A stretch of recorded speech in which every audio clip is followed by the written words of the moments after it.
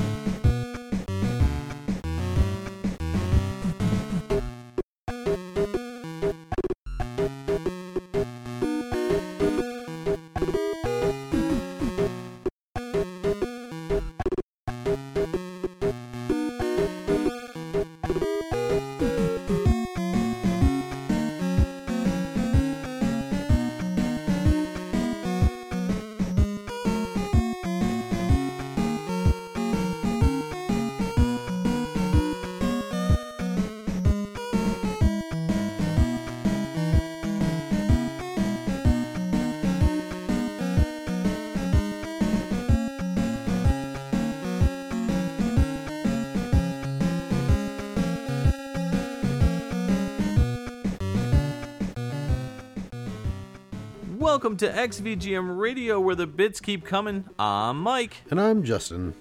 And this is episode 77, only in PAL. Woo! What does that mean, Justin?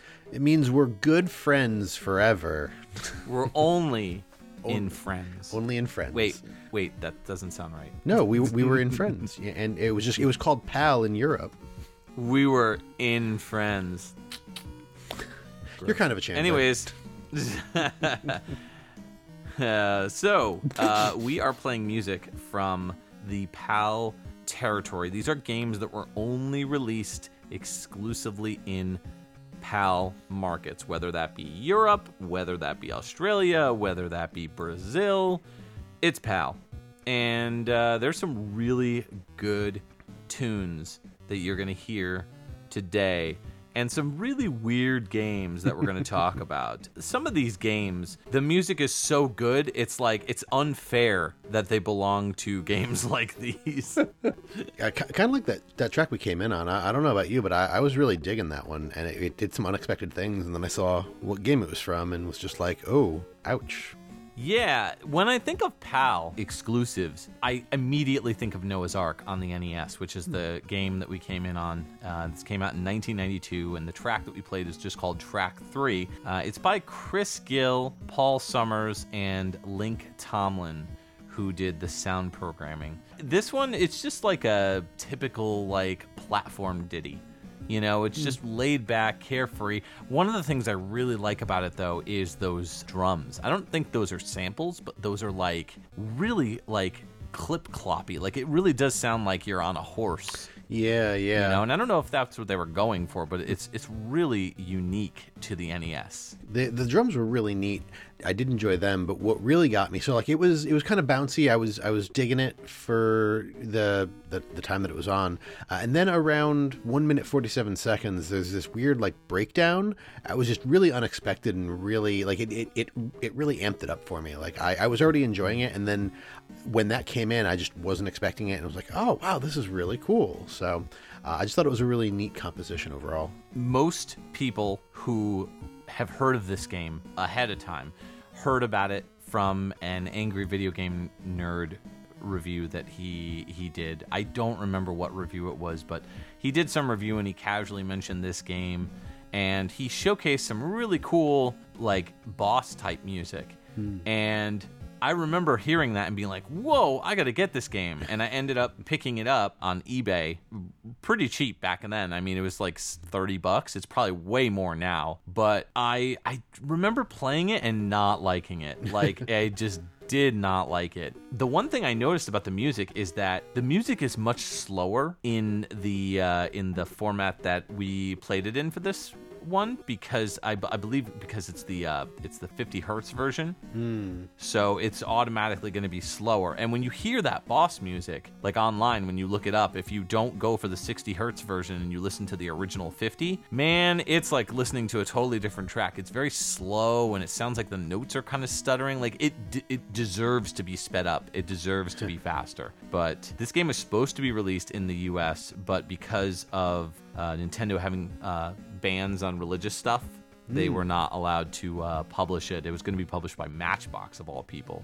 I'm surprised it didn't go through like Tengen or something, because I mean there were plenty of unlicensed games on the NES, and I mean if they did it out in the PAL territories, then there's no reason it couldn't have been ported. I'm surprised that nobody picked it up. Maybe nobody wanted to pick up a religious game, or maybe there was something else going on there. But it's actually surprising to me. Maybe. I mean, I don't honestly recall there being that much like religion involved. I just remember, Noah and the Ark, and you're freezing enemies and you're using all different kinds of weapons. It's basically like a run and gun almost. There'll be levels where like the screen scrolls automatically and you're like, moving with the screen. You're basically just trying to rescue a bunch of animals to gather them up so that way you can put them in the Ark. The typical Noah's Ark story. Yeah. You go to all different types of places and time periods, which is weird because it's like, wait, is Noah a time traveler then? So you go to like ancient Rome and prehistoric Australia and the Ice Age in Antarctica, all sorts of really neat places. There's 3 stages for each of the continents that you visit, so a total of 21 stages altogether. This one is published by Konami of Europe, but it does not sound like a Konami song. No, not at all. The music is very clearly using the developer's sound driver or sound source, which the developer is known as Source Research and Development, and all these composers that are listed on it, they're all considered European composers, which you're going to see a lot of. There's no Japanese composers on this list, so right. Who are these composers? Yeah, so Chris Gill is considered the main composer, and it was kind of tough to find information on them, but I believe that they are credited for some early 90s as well as an 80s game called Firetrap, which came out in 1987, P-47 Thunderbolt in 1990, and Pyramids of Ra in 1991. Those were the only credits that I could find for audio for them. There's a couple other Chris Gills that are like online through our various sources, but I couldn't find any direct source that other than Wikipedia that credited Chris Gill. Paul Summers is also credited for it, though again, a little bit tougher to find information on Paul, but he started off with a game called SDI Strategic Defense Initiative in 87. He did Predator in 1988. He did a game called Rainbow Warrior in 1989, which is an amazing title. And then his final game was Air Support in 1992. He had some other stuff there, but nothing too crazy, nothing worth mentioning. So Link Tomlin is our final credit, and again, just credited for sound programming, but they've only got 2 credits for their name: Aquanaut in 1989 and Pyramids of Ra in 1991. Nice. So I thought this one was a good one to kick off the episode. It's very lighthearted. It's very fun. It's very laid back, but we're going to get into a track that is equally laid back and super chill. This track is from Jimmy White's 2 Cue Ball. This came out in the Game Boy Color in 2000, and the track is called BGM1, and it's by Manfred Linzner.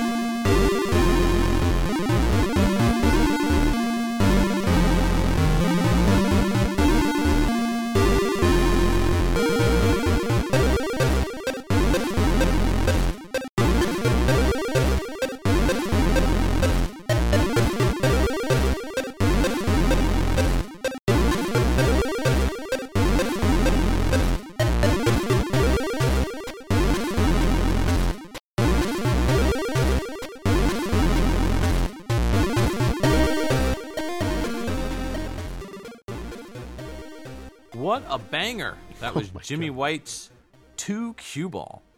Not Jimmy White's Cue Ball 2. I don't know why that 2 is in front. It kind of baffles me. Or Jimmy White's 2 Cue 2 Ball. too cute to ball. Jimmy White's too cute to ball. Anyways, that was Game Boy Color in 2000. And that track was BGM1 by Manfred Linzner. Some of the credits on this online are a little confusing because it looks like Alistair Brimble did the main console version of this game, but I couldn't find anything showing me Alistair Brimble did the Game Boy Color version other than on Wikipedia, where it was just like a generic credit for all of them. But there were several sources, including VGM Rips, that said that Manfred Linzner did this one. And you may remember this one if you're a longtime Pixel Tunes radio listener in my previous podcast. Reason being is because I definitely remember playing this one on that show. I definitely remember playing it on that podcast at some point in time and just being blown away by how good this track is. Track so nice, you played it twice. Yeah, man. Too cute to play it twice. Oh, now you're putting words in my mouth. Sorry. But yeah, no, this was so like the Noah's Ark track surprised me because of like the really cool breakdown that was in, towards the end. This one surprised me because this didn't sound like a Game Boy Color track. I mean, I understand that it was, but right off the bat, my brain was just like, this is a C64 track. And then like 2 minutes in, my brain was like, this is still a C64 track. Yeah, I mean, I'm pretty sure that this was from like demo scene stuff that Manfred Linzner was doing. So we probably just grabbed it and used it for this instead. But yeah, those tones definitely are of the archaic systems, like the the old school PAL computer systems, like the Commodore 64, that type of stuff, Amiga. That's just how those composers sound. There's tons of arpeggios usually involved.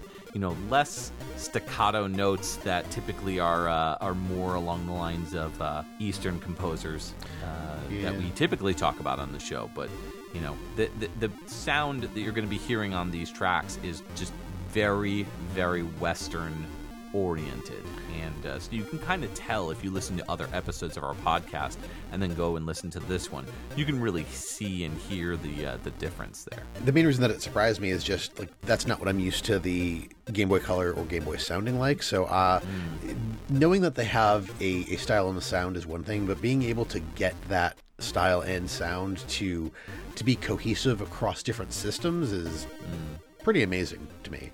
Yeah, and obviously, like we all know by now, we're 77 episodes into this show. I love me some Buzzy Bass, and man, this was like overblown Buzzy Bass, and I loved every minute of it. It was just super crunchy. Isn't really the right word. There was just so much. Like the bass line never really stopped. It didn't really change, and I mean, most people would find that boring, but combined with everything else, like I found that bass line to really drive the rest of the song, and then on top of that, like that's just where my brain likes to live. So I was just like cozying up with these really fuzzy Buzzy Bass. Gotta say, I think the main thing that hooked me for this one is that melody, that main lead melody. It's so fun and free and dancey. It was catchy, yeah, and very funky too. You could totally hear this on like a disco funk kind of vibe, but then it kind of lays out and sprawls itself out.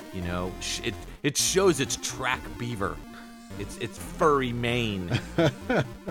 when you get to the part, it's just like da da da da da da da da. It's very like Italio disco. You know what I mean? Yeah. That's the vibe. The vibe that I got there was like that swirling kind of like orchestral swirl that kind of comes in on a lot of disco tracks. There's not really much to talk about with this game, though. It's cool. It's cool. Yeah. That's it. You can play as a couple different characters or against a couple different characters. There's Broke Ben. There's Nigel. There's Susie Q. And Jimmy White. Which Susie Q, there's a photo online of Susie Q, and she just looks like a mom. Like, she just looks... You know what it is? It looks like the developer took a photo of their wife and they were like, I'm just going to use this in the game, honey. And she was just like, whatever, I need a divorce. Like, that's what happened. Possibly. Oh, man. Anyways, yeah, it's a top-down pool game, or billiards, as some people like to call it. I mean, I've never played this one, but I've wanted to because the soundtrack is just so good. I mean, this song is the king on the soundtrack by far, in my opinion, but the rest of it has got some good stuff. I'll have to go check that out, because if the other tracks are anything like this, then that is fantastic. Manfred Linzner, I feel like we've talked about him before. Yes. Manfred Linzner, we've played quite a bit on previous episodes. He started off, his very first game was Imperium Romanium, or Romanum, in 1996. And then he did a game called Rise of the Rabbits. Not Rabbids, Rabbits, in 1997, which I'm pretty sure we mentioned last time. He's done a bunch of licensed stuff, like Dave Mirra Freestyle BMX in 2000, Spider-Man in 2000. I think that's the Game Boy Color version, maybe. He did both Tomb Raider games on the Game Boy Color. That's what I know. Yep. He belongs to a group called Shinin, and we talked about Shinin pretty frequently. I think we played a track on a Spooky Fest episode from Monster House. Yes, yes. And he did the Game Boy Advance version of that. His last game that he's credited for is The Tourist, which is TourYst. And he did additional music and sound effects on that in 2019. Before we move on, I just want to clarify for all the European listeners that pool, also known as billiards, is also known as snooker. Oh, yeah. Yeah, I didn't know that like Britain, until I think. Yeah, either Britain or UK. So snooker and snooker table. They call it a snooker table. Snooker balls. Yeah. Snooker balls sounds like a really good cookie, like a snickerdoodle. I was gonna say like a snickerdoodle, but ball. Yeah, like in ball form, like rolled up in a ball. That sounds delicious. where I grew up, we actually there was a bar called Snookers. Oh yeah. Yeah. Was it a pool ball? Pool bar. ball. Yeah, I mean, it was like any other bar. I mean, it had billiards. It probably had a bunch of billiard tables. But yeah, I never knew that connection. Now that we are talking about it, I'm like, oh yeah, that's probably why the bar was called Snookers. Yeah. So now you know. Indeed. All right, let's move into your first pick. Yeah, all right. So this is going to be an Amiga game from 1993. It is known as Arabian Nights. The track is Le Bateau Restaurant, and it was composed by Matt Furness.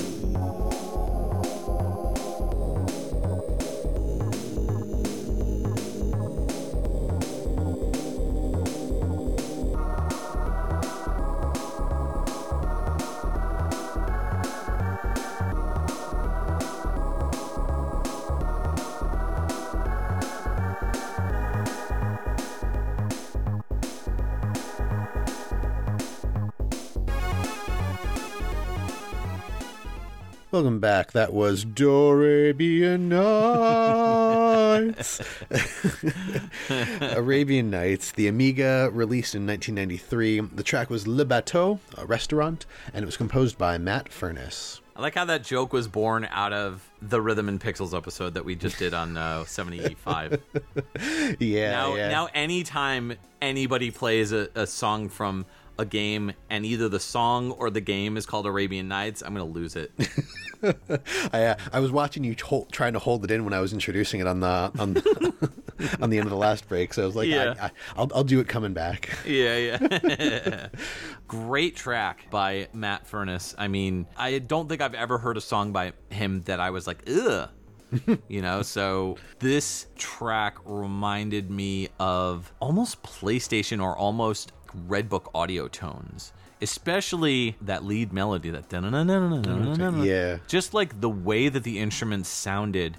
I mean, like, yes, I know it was on an Amiga, but man, that synth is just so crisp and clean and clear. It's a little quiet. I gotta say, the whole track in general was pretty quiet in terms of the volume itself, but the bass kept a good pace on this one. Yeah, and yeah. I felt like it was a part of the track that you could always rely on and always kind of go home to in the sense that if you get lost in that lead melody, you can kind of travel back to that bass in your head and kind of just refocus on that. And so it's definitely the beating heart of the track, so to speak. Absolutely, yeah. The entire soundtrack for this game is actually pretty good. I mean, it's a Matt Furness soundtrack, so yeah. It's not going to suck, that's for sure. This one, I really liked what they did with the stereo stuff. Like there's two kind of different things going on in each ear. Like even at the very beginning, like each ear is technically doing the same thing, but they're doing it in like not necessarily a different pace, but I feel like one ear is slightly off time, and it's not causing any like dissonance or anything. It's just causing this really weird thing where you're hearing the same thing on both ears, but they're somewhat off, and it messed with my brain in like a fun way. I don't really know how else to describe it. Hopefully the folks at home listening or in the car listening or wherever you're listening kind of get what I'm talking about. But if you're not listening to this in stereo, like either on headphones or like in a car stereo or something, give it a try and just listen to how things play back and forth differently. Like the opening is really cool, and then as things go on, you just have like this. The left ear is doing the same thing and just keeping this same melody going, while the right ear has like a lot of the bass and some of the other stuff. It's just wild how it's like it doesn't sound bad, where you would think it would, especially when things don't match up on either side. So having that stereo effect is definitely important to note, and if you are listening right now and you're like, wait a minute, what are they talking about? Go back and listen to it on headphones or listen to it on stereo, because it is well worth it. You get to hear some really interesting things, especially on headphones, where that melody is kind of staying in the left ear, but then it kind of, when it goes to that, it bounces back and forth between the right and left ear, all while that bass line is going in your right ear. It's really intense. Yeah, intense is the right word. Yeah. Obviously, all of these games, I don't think either of us are going to have a whole lot of experience with, because neither of us lived in an area that was a PAL territory. Right. But this is like PAL people talking about U.S. exclusives. Like, seriously. Yeah. But I'll give you a bit of an overview. So you are playing a character named Sinbad Jr., who you'd think is like a sailor or something. No, he's a gardener. What? Sinbad Jr. is a gardener. That sounds like James Bond Jr., you know? Yeah, right? Yeah. Or Kid Dracula. Sinbad Jr. Okay. But it's a platforming game, but it opens up with Sinbad Jr. witnessing the princess of the territory being kidnapped by a dragon, and he tries to save her, but ends up getting like stuck on this dragon and falling off. Wait, I'm a gardener. Basically. And then when like he hits the ground and is knocked unconscious, and then he wakes up in a prison, and he's being blamed for, like, he's being accused of sorcery and being blamed for the kidnap of the princess. So there's like 9 levels. You start out in the dungeons, and you have to like fight your way out, or platform your way out, however you want to see it. And you're trying to find the princess so that you can save her and prove that you did not kidnap her. Gotcha. Pretty standard platforming stuff. Sounds interesting. The box art looks a little wild, but I have not seen any of the actual gameplay, but it sounds really interesting. Yeah, this box art's pretty trippy. It looks like Cuphead, but like from the 90s. Yeah. Or like the early 90s, like late 80s kind of vibe. Yeah. That's interesting. Almost semi-anime-esque. Yeah, there's some questionable visuals on some of these covers. Some of the UK artists had a lot more free reign because there was no ESRB back then in the like late 80s, early 90s. So, I mean, it wasn't until like the Mortal Kombat era that ESRB was there. And then even then after that, I mean, it's all UK stuff, so it wouldn't be ESRB. It would be like whatever they have. They have like I think it's Peggy. Yeah. Peggy. Yeah, because every time you watch a trailer from there, they're like Peggy 7 or whatever. Yeah, Peggy 17. Yeah. Matt Furness, no stranger to this show. Just going to call out a couple of things. He started out with Toobin in 1988. He's quite the legendary composer. Yeah, Back to the Future Part 3 in 1991 did the music on that, and one more. Boogerman, A Pick and Flick Adventure in 1994. Yes. Of course. I would like to add Wolfchild. He did the Genesis port as well as Adventures of Mighty Bax for the Genesis, which has an amazing soundtrack. It's a terrible game, but it's got a great soundtrack. Fair enough. Yeah. All right.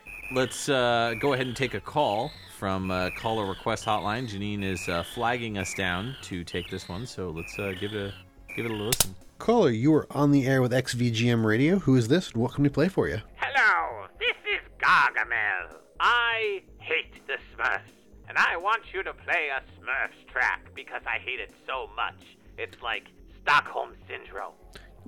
Why do you hate the Smurfs so much? Because they ruined my life. Oh, I mean, that's fair. Any track in particular you want us to play, or just something Smurfy? I hate the Smurfs. Smurfalicious. All right. Well, he just hung up on us, so we're going to go ahead and play Act 5, The Flight on a Stork, which is on the Smurfs NES game, which came out in 1994. This is by one of our favorite composers, Alberto Jose Gonzalez.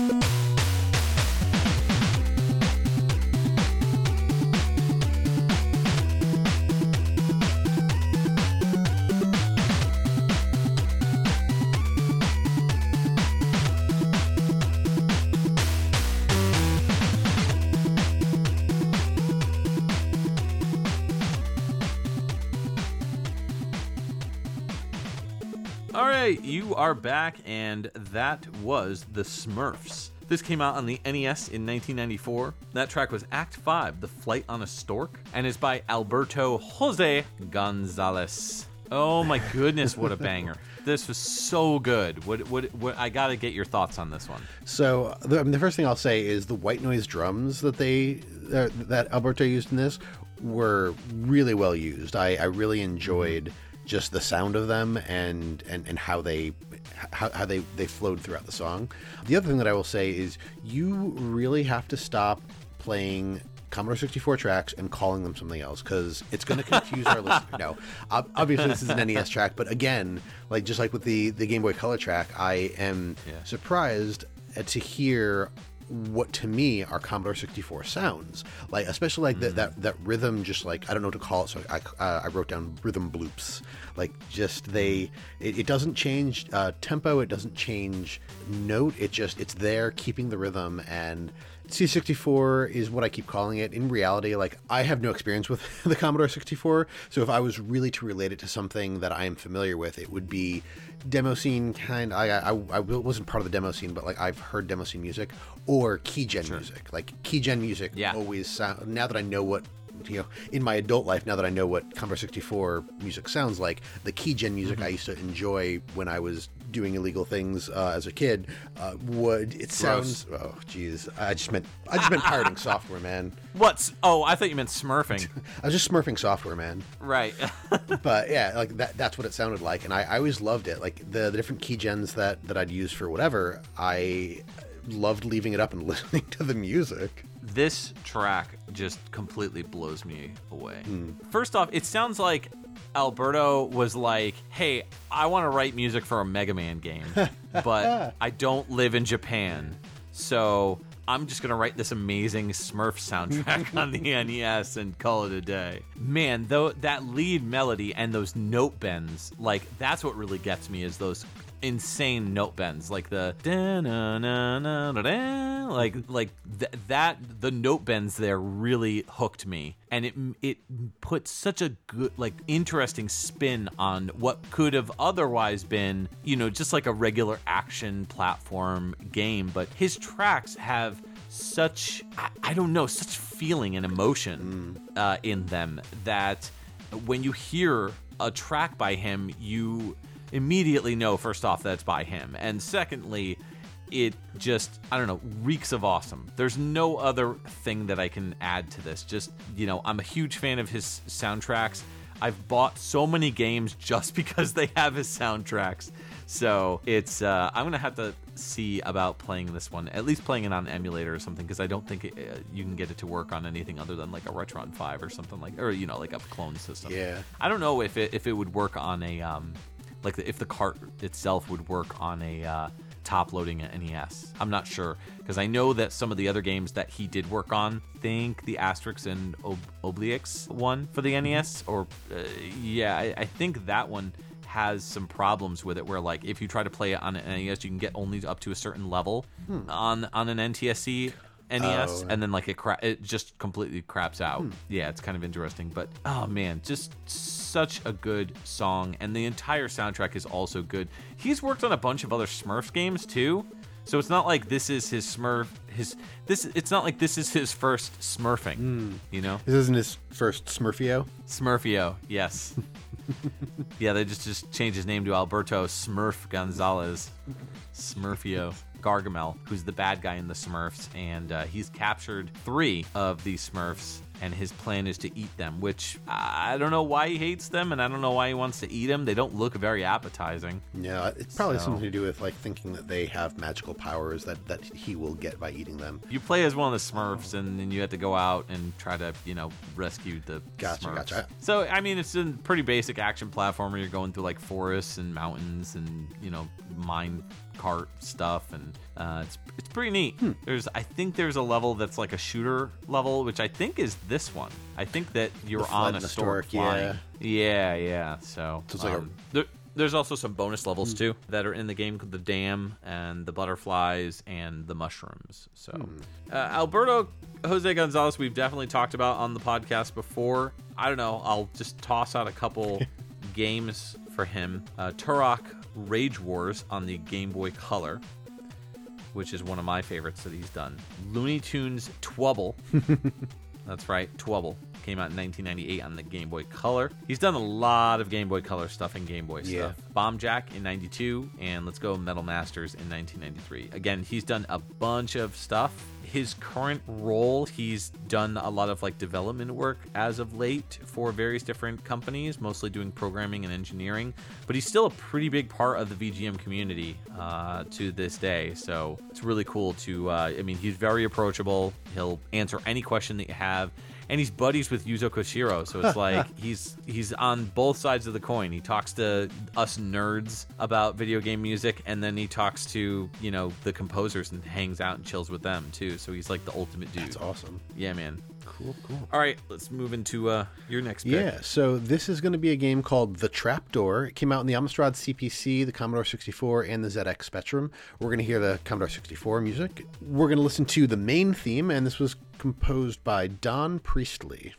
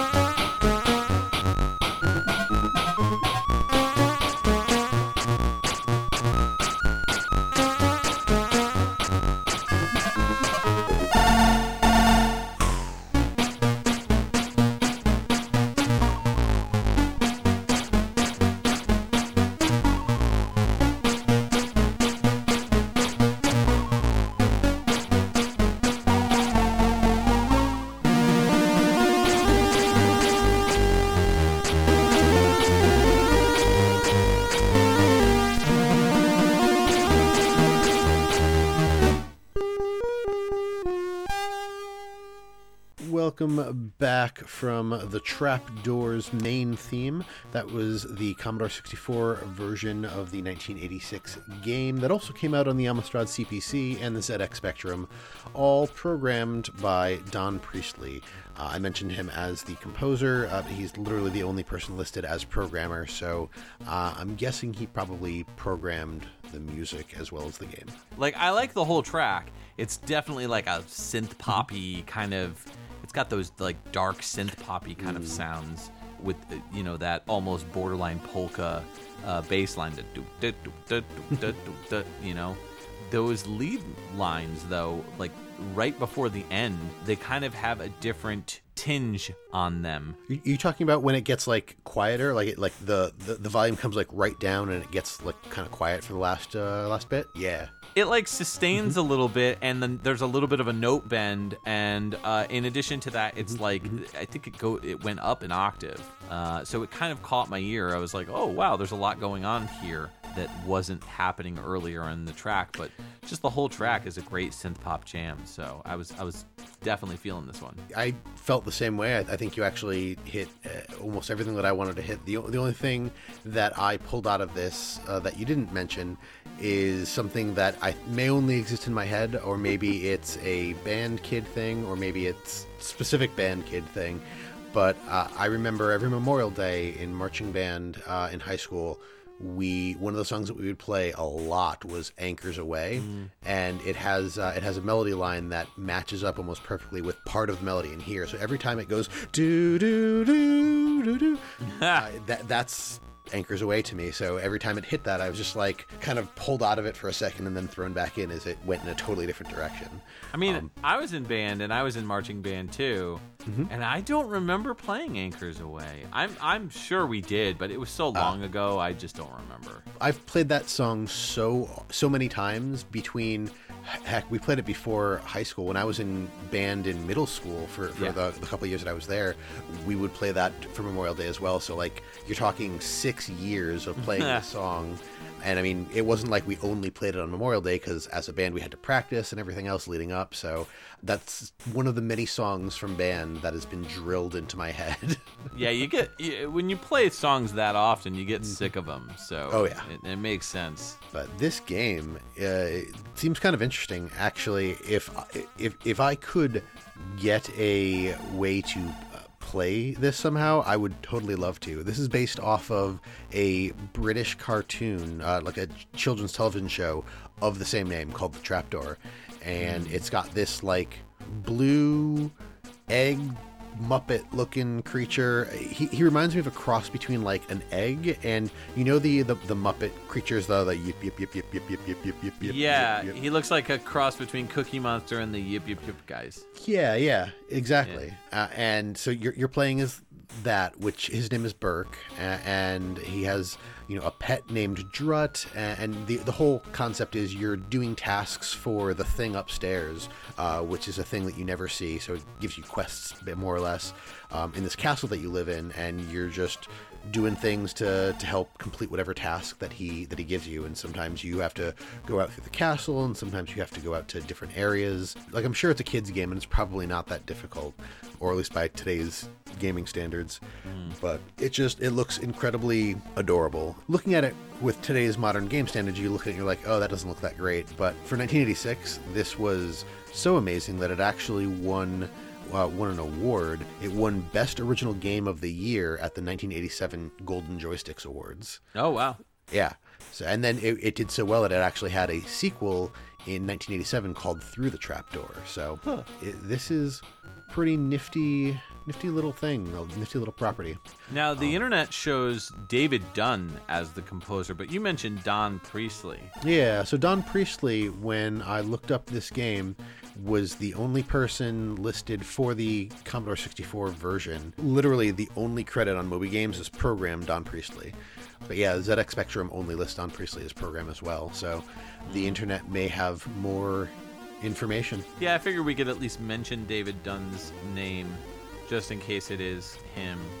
but Wikipedia has him listed as the composer. Just as a heads up, though, there is no citation for that, so there's a possibility that, yeah, it might just be Don Priestley, and maybe David's trying to add his credit in just to add it, but I mean, I don't know. Maybe he did. I'm not trying to badmouth him. I'm just saying, like, maybe he did compose it, and maybe he was miscredited or not credited. I mean, we see like that sort of stuff all the time when it comes to composers. But I will say the UK composer, or like the PAL territory composers, were generally a lot better about crediting people for compositions. Yeah, if it was David Dunn, I think I see him here on Moby Games with some other Commodore 64 and Amstrad CPC games, like Flight Path 737 in 1984. First game here for musical arrangements being PC Fuzz in 1984, and his last credit is Jet Bike Simulator in 1989. Yep. Yeah, and he did Chiller in 84, and just he's done a bunch of stuff, but you know, I figured we'd at least mention his info. Yeah. But Don Priestley, he doesn't have anything as far as music credits. No audio credits. We're going to be going from the trapdoor to Game Over, which I guess is what happens when you go through the trapdoor. Maybe. Game Over is the name of our next game, and it's a track off of the Commodore 64. This came out in 1987, and it's the main theme, and it's by Martin Galloway.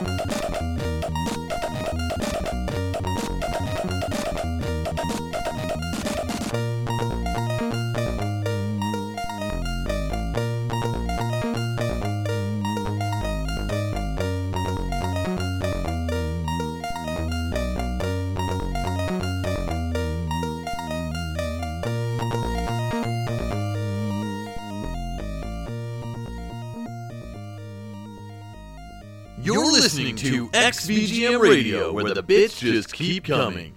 Hey, that little audio journey was from Game Over. That was the Commodore 64 version, and this came out in 1987. The main theme is the track that we listened to. It's by Martin Galway. Oh, man. That was insane. Yeah, like, you want to talk about a journey. The thought didn't occur to me until, like, just a few moments ago, but this is like a prog rock VGM tune. And I know that's not super uncommon, and that we've had prog rock type stuff before, but, like, this is... When you talk about prog rock, I think about songs that just take you on this really trippy journey with nothing but music, and, like, this took you on quite the, like, at least 5 different locales. Yeah, I mean, talk about a track that changes things up. This was definitely a winner as far as that aspect goes. Yeah. Just so many moments in this track. It's hard to really pinpoint something specific. I will say that some of the notes that I heard sounded off-key at points, and I don't know if the composer was going for like a slightly unsettling environment at times, but that is what I got from this track at points. But one thing that I wanted to really note that really caught my ear was the almost ASMR like sounds that were, you could hear them going back and forth between the ears. This like high-pitched whine that kind of combined with those really like, I don't want to say flat drums, but like calm, more tinny type drums. But that's just, you know, the nature of the hardware. But man, that part right there, it was like maybe halfway or a little after halfway through the track that I closed my eyes for that, and I was just vibing out to it. I was feeling things. I was smurfing it, man. I was smurfing myself to this track. It was just good stuff. Would you say you were in Smurfana? Yeah, for sure. Yeah, it was really impressive, like sound-wise. But I definitely got an uneasy feeling in the beginning of the track with all those off-key notes. And then as the track went on, it did get more prog rock for me a little bit. But then once that like ASMR type stuff came in, it honestly sounded more like, if you're familiar with the artist Danger, that he would do. There was a lot of like, yeah, kind of like stretching notes that are like pulsating. And those really caught me off guard. Like, that was the part I think the most, like, where I closed my eyes and was just, like, vibing out to it. It really did feel like a Danger track at that point. Yeah. No, I'm not familiar with Danger, so I can't speak to that, but I do get kind of what you're saying. I found, like, the middle section, like, there was the bit where, like, the music kind of cut out and you just had this rhythm thing going over and over, which the rhythm piece of this is really the only piece that I didn't really enjoy. It kind of reminded me of like the cartoon skidding sound, except like cut really short and just like used as a sound or a note. And then that part that you're talking about where like it reminded me of a mosquito buzzing around my head being really annoying. Yes. But then like after that section, the middle section had this like almost synth pop feel, and I'm not sure if that's the part that you're talking about that reminds you of Danger, but I just because of the quality and the sounds that they were using and the kind of the progression of the track, it reminded me a little bit of like what we talked about earlier with like just synth pop. So it was really the mosquito part was definitely the Danger. Okay, that was ish. Part that yeah where like the synths sound like they're overlapping and stretching onto each other. That is Danger's bread and butter. Like and it makes sense because he's, I believe, a French composer. He also does game composition as well. He just did a game fairly recently, actually his first. I think it's his first. Anyways, Martin Galloway is the composer on this one.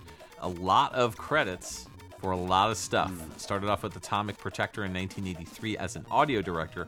They were uncredited for a few things like Kong Strikes Back in 1984, but they ended up doing a lot of stuff over the years. A lot of conversions over to the 8-bit computers or the stuff like the Amiga. Also did a lot of work on the Ultima series and the Wing Commander series. But their final game that they worked on was Where Time Stood Still, which came out in 2014. They're credited for the original Ocean Loader music. Prior to that, I would guess Platypus 2 in 2007. They were credited for music. Nice. All right, what you got for us? All right. This one is from a series that I think is pretty famous overall, but we did not get the game. It is Discworld Noir. This came out on Windows and the PlayStation 1 in 1999 in Europe only. The track is track 28 and was composed by Paul Weir.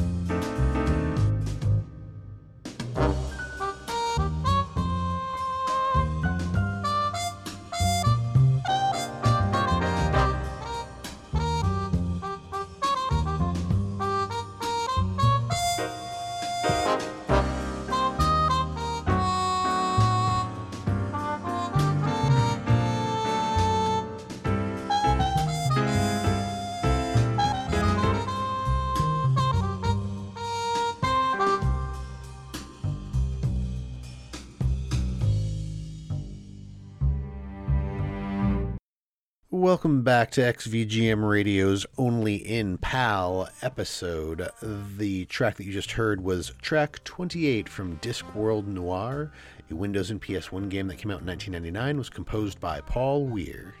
Paul Weir, I think it's Weir. This was good loungy stuff. Definitely unlike anything that we've played today so far, I would say. We've played mostly like very upbeat, jazzy kind of stuff or laid back, platformy kind of stuff. You know, this track would have fit perfectly in like a Jimmy White's Cue Ball 2 in terms of the console versions, I would say. You know, with the Red Book Audio style jazz lounge music, so... Yeah. I don't exactly know why, but I feel like this is almost at home in some of the Sierra games that we talked about a long time ago. Yes, that's a good point. Totally fits in with like maybe something like Leisure Suit Larry or something like that. Yeah. But I mean, I surprisingly don't have a whole lot to say about this one. Not because I didn't enjoy it, but just because I really feel the track kind of speaks for itself. It's loungy, it's jazzy, and it's really, really relaxing. I'm gonna listen to this one when going to bed, and yes. I hope I didn't put anybody to sleep with it, because it's very, very just like close your eyes and all of a sudden you're drifting off into some other world. Coming off of that ASMR style track at points for Game Over, and then going right into a lounge jazz track, it's easy to see why somebody would fall asleep to something like this. And I think you described it perfectly when you said that there's really not a lot to say with this track, and that the track kind of speaks for itself. Because, you know, how nitty-gritty can you get when it comes to lounge jazz music? It's just, I feel like you feel it more than you can discuss it, so to speak. Yeah, that's about all there is to it. For sure. I've heard of this Discworld game, but I don't know anything about it, and I don't know why it's UK exclusive. So you got any info on this? So, Discworld itself is a series of books by Terry Pratchett. Okay. It's more or less satire, and there are a number of books, and there's also a number of games. So there's a Discworld Mud, there's the Discworld 2, Discworld Noir, and Discworld The Color of Magic, which was a mobile phone remake of an older game. But the game, just called Discworld, came out in North America and Europe for DOS in 1995, as well as Mac OS and PlayStation. So, the other games came out all over, but not this one. Oh. And it might be because this one kind of stands out from the rest in a kind of an odd way. So the other games in the Discworld series are based off of books, or sometimes they're amalgamations of bits from different books. But this one is actually a totally original creation. Oh, okay. Very interesting to see how it went, and the fact that we just never got it. But it's a little bit disappointing because it looks pretty cool, 3D polygons and all that fun stuff, voice acting, and it's a noir detective story, which is another thing that I guess didn't really exist much in the Discworld universe. They say that this follows Discworld's first and only private investigator, named Luton, who is given a case to investigate a brutal murder, and it just kind of leads him through the sinister plot and a seedy underbelly of a cult and all this crazy stuff. So the books are really fun. I have not read all of them, but I wish I had some access to this game. Yeah, I guess emulation or tracking down a copy and getting a PAL compatible or region free PS1 would be your best bet. So Yeah. Yeah. But Paul Weir started out with Discworld 2, Mortality Bites, in 1996, doing sound effects. Got onto writing music for Glover in 1998, and then went on to do a lot of stuff bouncing between music and sound effects, audio production. We'll go with Nickelodeon Party Blast in 2002. He did the music and sound effects on Constantine in 2005. Music and audio on Joe Danger 2, the movie, in 2012, and they're still doing stuff to this day. In 2020, they did music and sound design on The Last Campfire. All right, very cool. So it looks like we are getting a phone call. Janine, you want to go ahead and send that on over? Let's see what we got. Yeah, XVGM Radio, you are on the air. Who are you, and what can we play for you? Is that an animal? What is that noise? That can't just be one animal. I can hear music in the background. It sounds like a zoo, almost like a. Is this a snake pit or something? Snakes. Snakes. Why did it have to be snakes? Why did it have to be snakes? All right, Janine, I don't know what's going on with that, but let's end that call. That reminds me, I don't know why Snakes would call us, but the only thing I can imagine is that they want us to play a track from Snake, Rattle, and Roll, which came out in the Mega Drive as an exclusive in 1993. And this track was Level 3 Razor Ravine, and it's by one of our favorites, David Wise.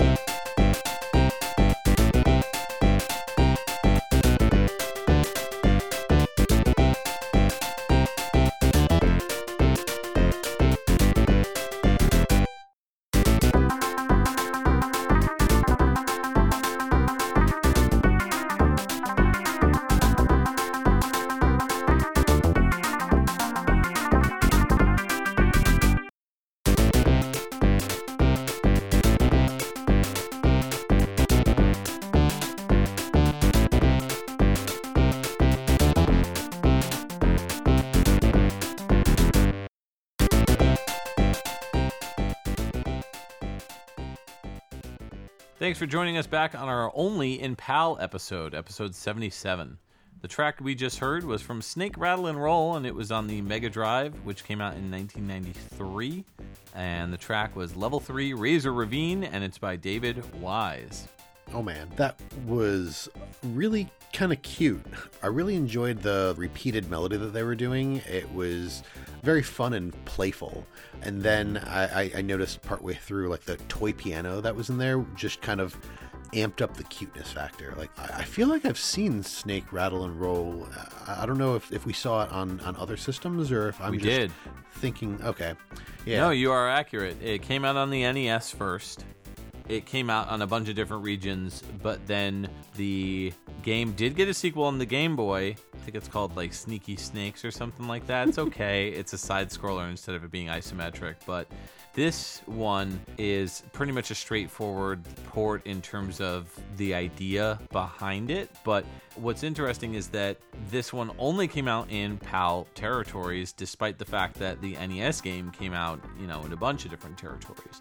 So I think part of the reason for this is because Rare started to publish some of their games in different markets just to basically put something else out.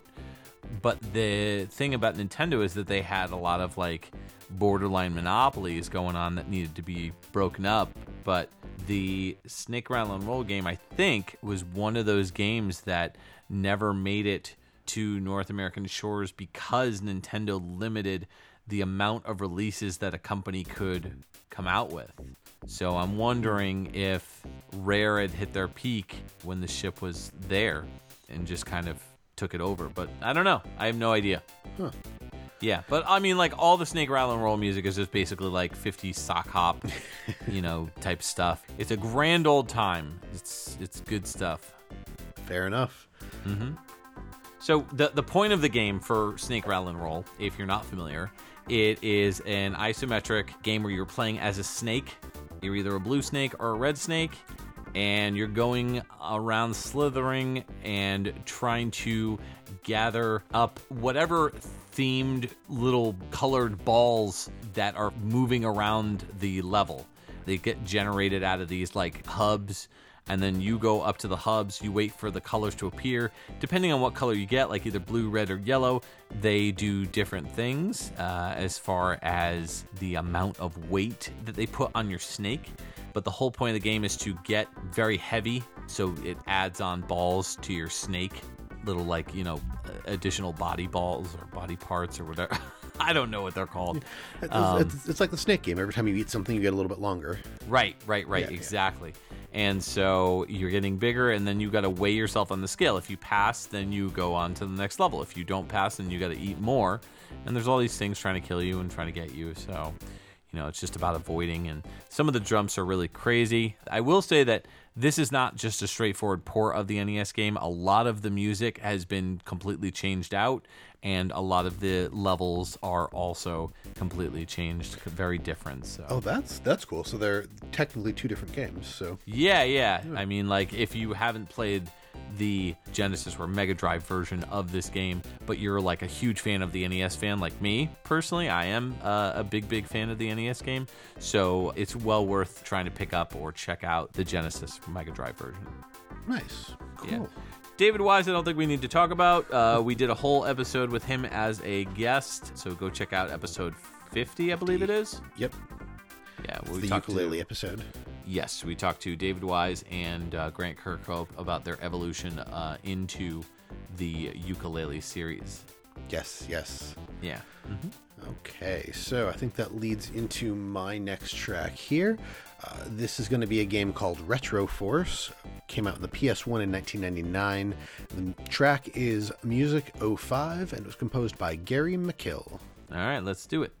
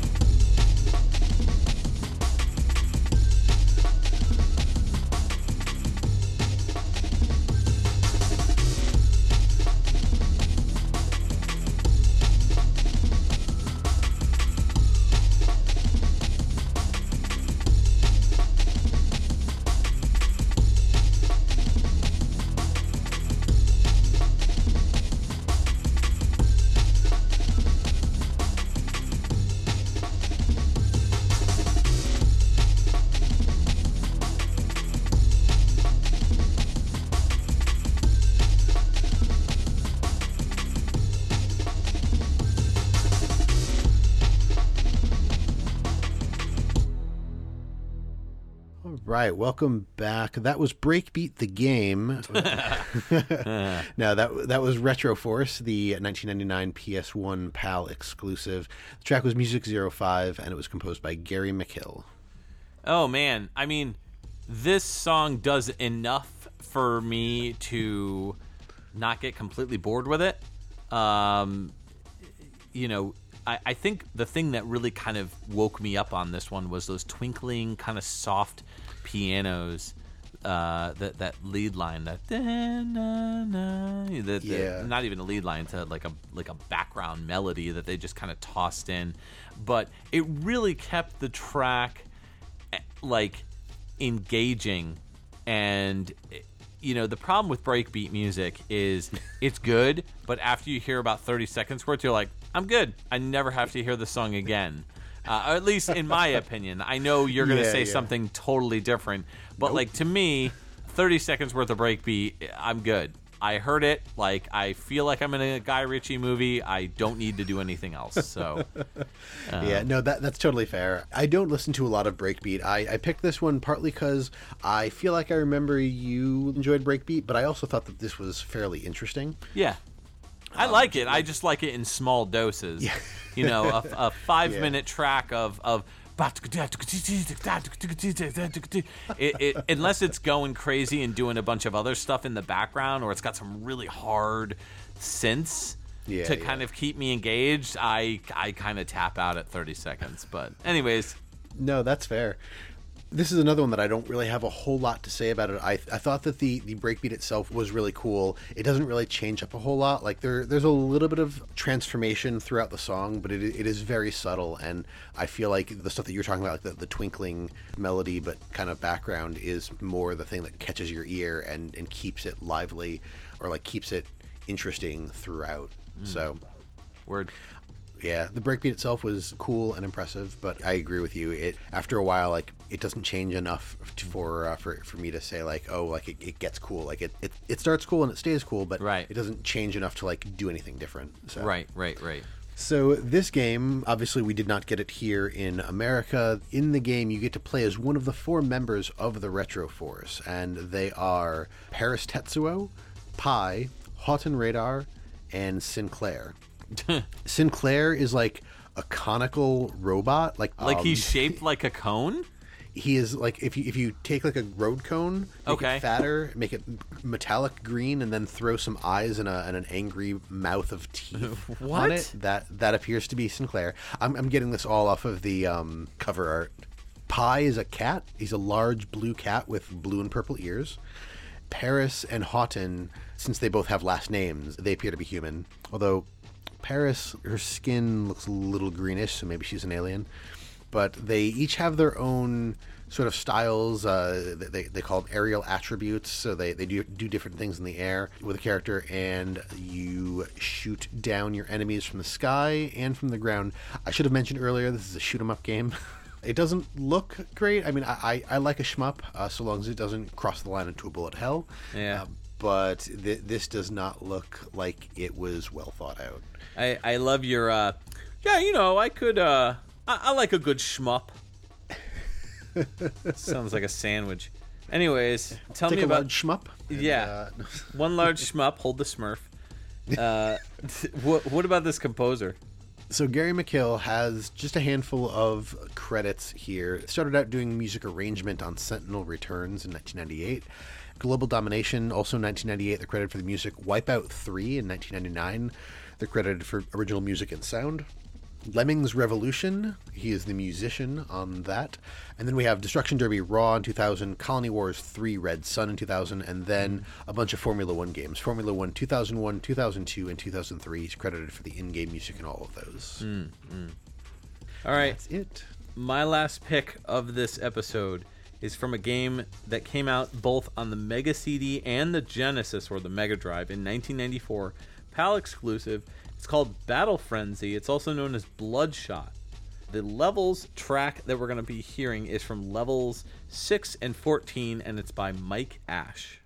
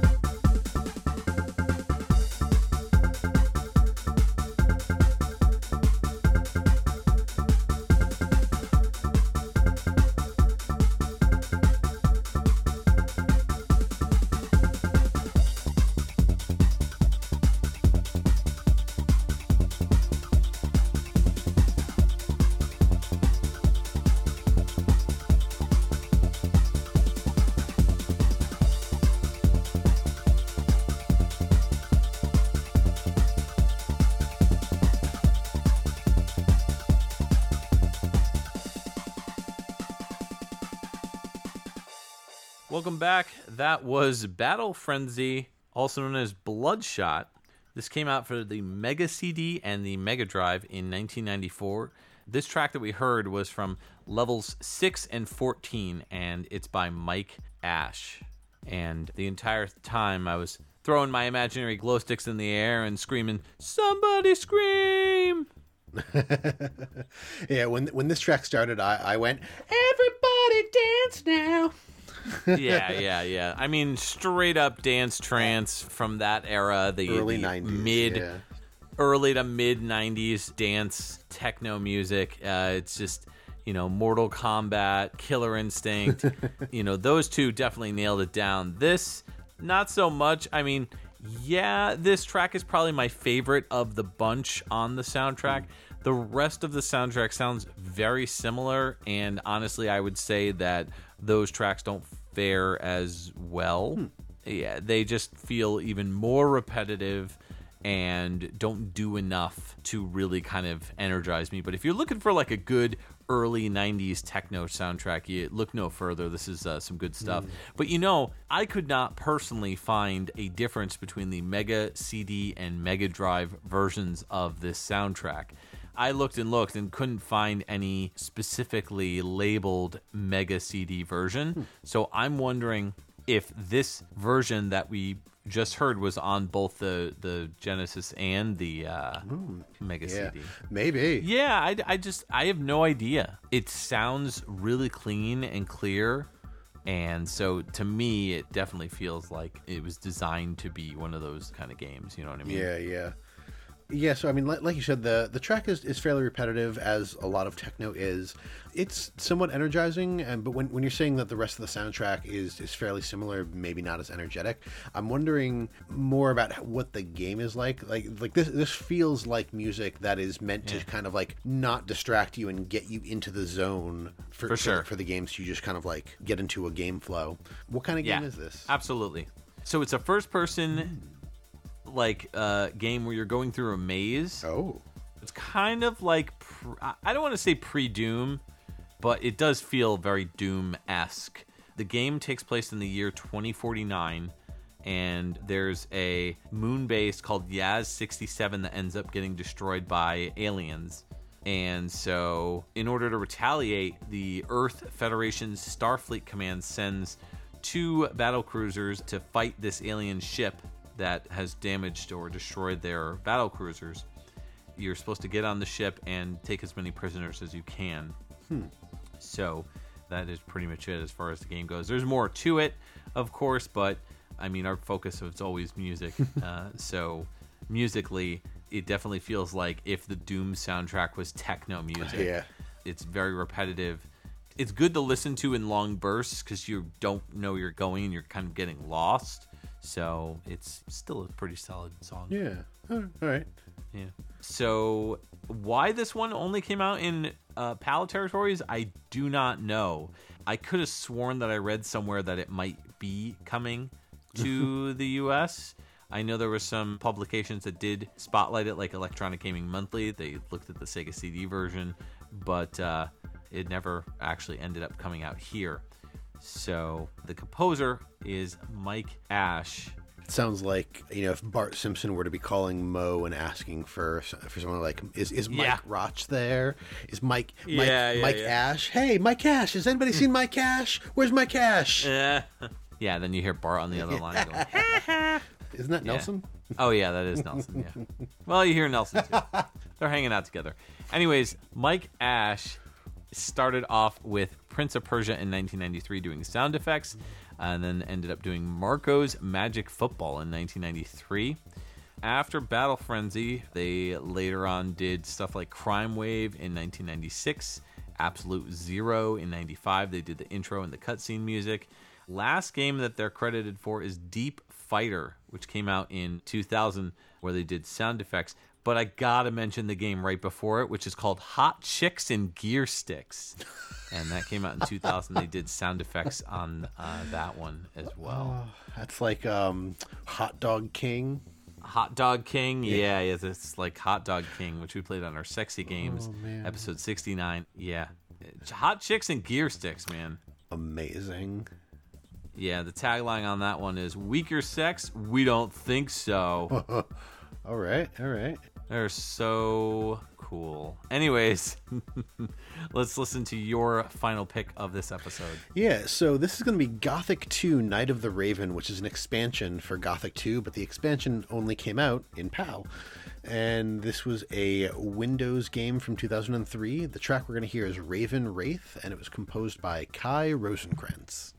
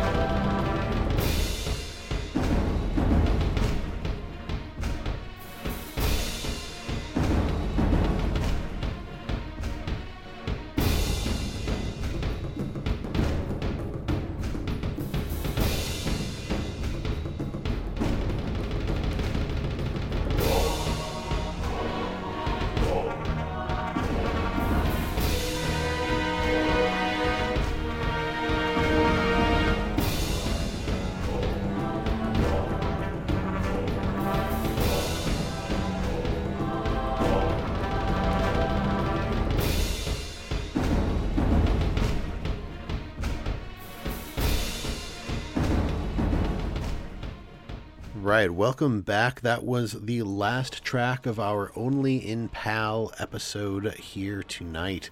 That was from Gothic 2, Night of the Raven, a Windows release from 2003. Kai Rosenkrantz composed this track called Raven Wraith. That was very, very exciting as far as like an orchestral track goes, but I gotta say the drums there, those kettle drums, the thing that really kind of perked my ears up was the off-timing roll that they tried to do, where they're like, bah, bah, bah, bah, bah, bah, bah, bah. It sounded like they were trying to do a drum roll almost, but like it was like a note behind, or a half note behind. I don't know. I thought it was weird. But while it was weird, it also was very unique. It made the track stand out to me. So, a lot of people, they listen to music with off timing and they go, "Oh, it's awful," like it's not good. But like, off timing stuff does have its place, and it's kind of interesting how we've seen so much of that from this episode in various different tracks. Yeah, that's true. I like this one mostly for just the orchestral or the bombasticness of it. One of the things that we didn't actually have, I don't think in any of our other tracks, we had, the jazzy, loungy track, which was Red Book Audio. We've had some Red Book Audio stuff, but this one just was kind of a totally different direction. And I think that's because a lot of the stuff that we've been playing, I think, has been kind of universal. Like, for instance, the Trapdoor, I mean, that's based off of a UK children's series, and a lot of this other stuff, I think, could be from kind of anywhere, and like whether it's from the UK or whatnot. But the Gothic series is actually a German series. The first Gothic game came out in Germany in like 2001, and then it was popular enough that it went out to the other PAL territories, and it did eventually come to America. And I believe same with Gothic 2. Gothic 2 came out in America in 2003 and Germany in 2002, but this particular expansion, Night of the Raven, was only PAL. And it's interesting because I can't say whether it was German only or if it ended up in like the UK. Based on what I'm seeing, it looks like the game was available in the German language only. The English version only being released in 2005 as part of the Gothic 2 Gold package. So kind of like a Game of the Year edition or something. So yeah, this was eventually repackaged and released in English, but not, you couldn't get it as Night of the Raven, or as it was called in Germany, Die Nacht des Raben. All right. Interesting. Yeah. So the series itself is a medieval fantasy type RPG series where humans are losing a war against orcs and whatnot.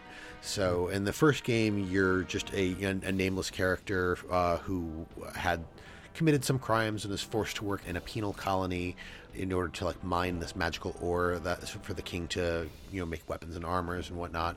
And a bunch of stuff happens, and this magical like force field that contains this colony and contains all the prisoners is broken towards the end of it. So in Gothic 2, it starts like right after that, where this barrier's been destroyed. A lot of the prisoners have escaped. Many of them kind of like making up names and titles and kind of like scattering and trying to not get caught. And then in Night of the Raven, it introduces a new world to the game called Jarkandar, which is located in like the northeast portion of this kingdom. And it's like an ancient deserted city with like pirates and bandits. So this kind of adds like the pirate aspect to this series. But oh, interesting. Yeah, there are a number of games in the Gothic series, Gothic 3 being the last installment of the main series. And then it kind of spun off to like Arcania, and supposedly in 2009 there was a playable teaser for a new Gothic game that's being developed by THQ. So it may get a continuation, but yeah, it looks pretty interesting. Just to talk about Kai real quick, relatively short resume. They started out doing the music in the original Gothic game, and they've done all of the mainline Gothic series right up to 3. That covers 2001 to 2006. And then they went on to do Risen in 2009. And then some of the more recent Leisure Suit Larry games. Wet Dreams Don't Dry in 2018 and Wet Dreams Dry Twice in 2020. That sounds like a conflict between those two game names. Right? Their most recent musical works is for Aquanox Deep Descent in 2020. Wow. Yeah. Okay, then. Well, this is going to be hard to pick our favorites, which is what we do at the end of every episode. Of course, I'm going to let you go first, Justin. I'm curious to know what your favorite track was. I'm holding the Discworld Noir track in very high regard because it was kind of what I needed to hear tonight. Just relaxing and really smooth and nice. But I'm also going to shout out your Jimmy White 2Q 2-ball track. 2Q 4-ball. That one was also really, really good. And then I have to say, your Smurfs track and my Trapdoor track are also in competition for top running. So, word. Yeah, I got to say, so that Game Over track, even though it was my pick, it wasn't picked by me. It was actually you picked it for our intro. Right. And the song was just too long. I was like, no, we can't. And you agreed. You were like, yeah, it is pretty long. So we swapped it with my Noah's Ark track. And I got to say, I'm glad that we did that because I got to say this Game Over track was probably my favorite of this episode. Mostly because of where the track took me. You know, the journey that track put me on was pretty intense. So I was digging that one. Follow up to that, probably Smurfs and Jimmy White for sure. So we'd like to take a moment to thank our Patreon patrons, without whom this show's continued improvement would be impossible. They are Alex Messenger, Cam Worma, Chris Hart, Dan Lawton, Jordan and Anson Davis, Kung Fu Carlito of the Heroes 3 podcast, Scott McElhone, Chris Myers, Mike Carney, Rage Cage, Peter Panda, The Autistic Gamer 89, Brad Austin, Chris Murray, Jeremy Rutz, Llama Adam, Marcus Stewart, Nathan Cooper, Nick Davis, and Ryan McPherson. If you would like to become a patron, you can sign up at patreon.com/XVGM Radio. There you can see the different tiers as well. Just $1 gets you a thank you and access to our monthly live shows. You can visit our website, xvgmradio.com, where you can listen to all the episodes and learn more about your hosts, as well as any of our guests or composers that we've had on the show.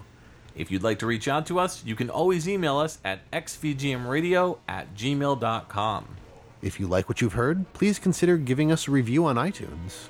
You can join our Facebook group and chat with other VGM lovers at www.facebook.com/groups/XVGM Radio, where we talk about everything from current game news to sharing awesome VGM tracks or just talking about the podcast itself.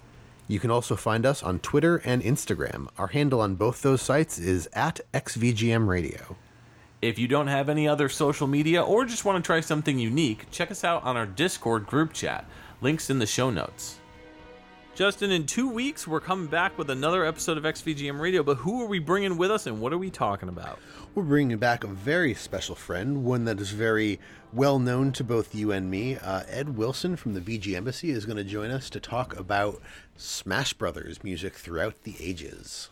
That's right. We're tackling the Smash Brothers franchise. I think we're going to be doing mostly like the cover songs, not the originals, because it wouldn't make any sense to do the originals.